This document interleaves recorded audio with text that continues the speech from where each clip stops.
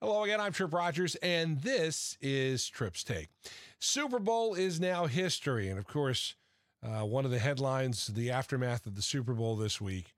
After the parade, there was a shooting in Kansas City. As of the time that I record this, one person dead, scores injured. Of course, there is a video of one of the shooters being tackled by a couple of good Samaritans.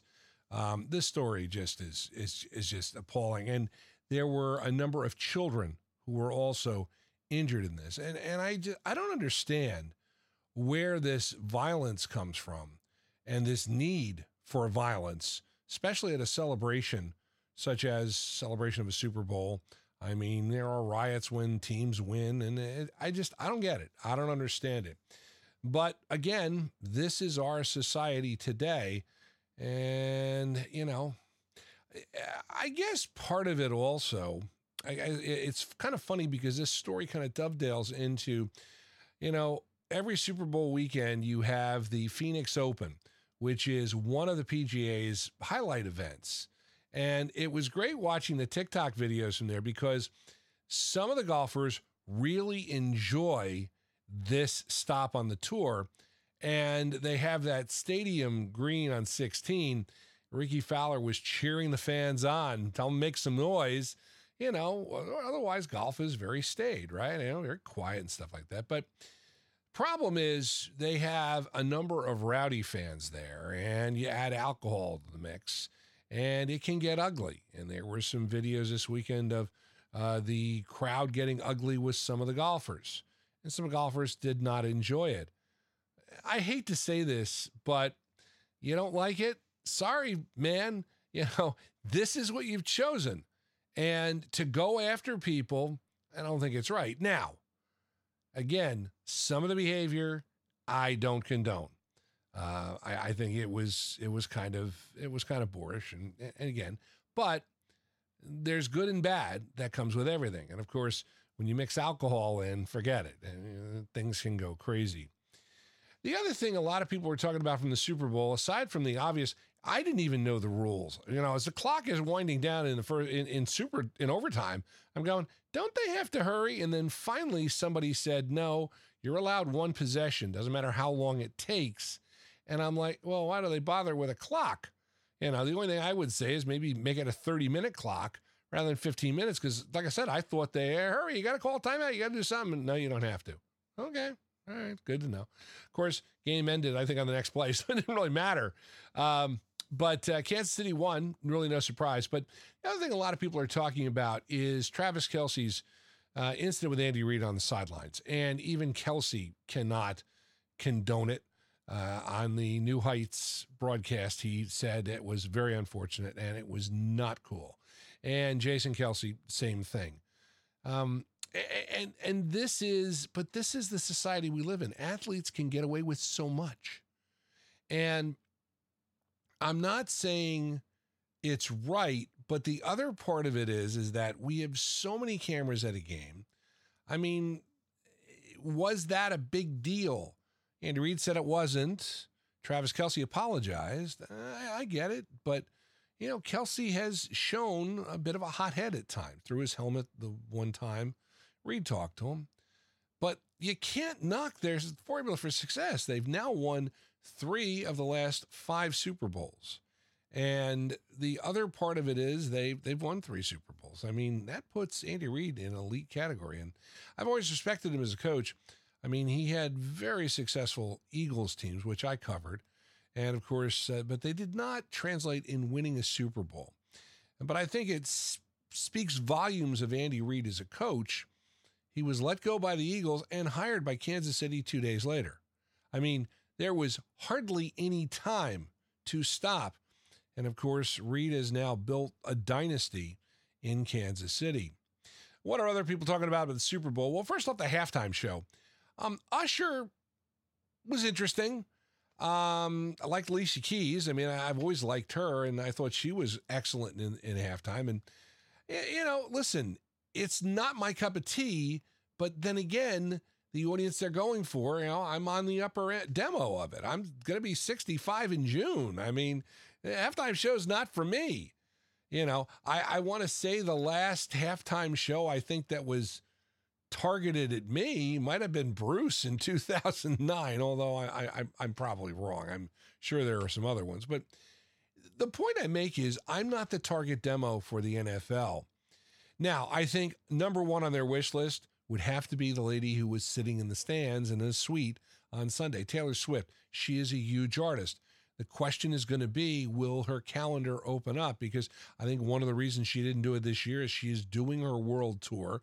There was some time built in there, but it just so happened that she filled it by coming back here from Japan. She's going to Australia this week, and I'm sure Travis Kelce is going to join her on tour, and they are the new power couple. So it'll be interesting to see what happens, but that would be a good choice for the NFL. The NFL, again, is looking for a different audience than I am, and we're not going to get a long concert. We're not going to get somebody of the classic rock era. I really don't think the NFL will go that route ever. They will. How about the commercials? I have to say I really got a kick out of the Robert F. Kennedy Jr. spot. Now, again, I'm a nostalgia guy. And I thought it was a rather unique way of using his uncle's presidential campaign from 1960. I mean, it's over 60 years old.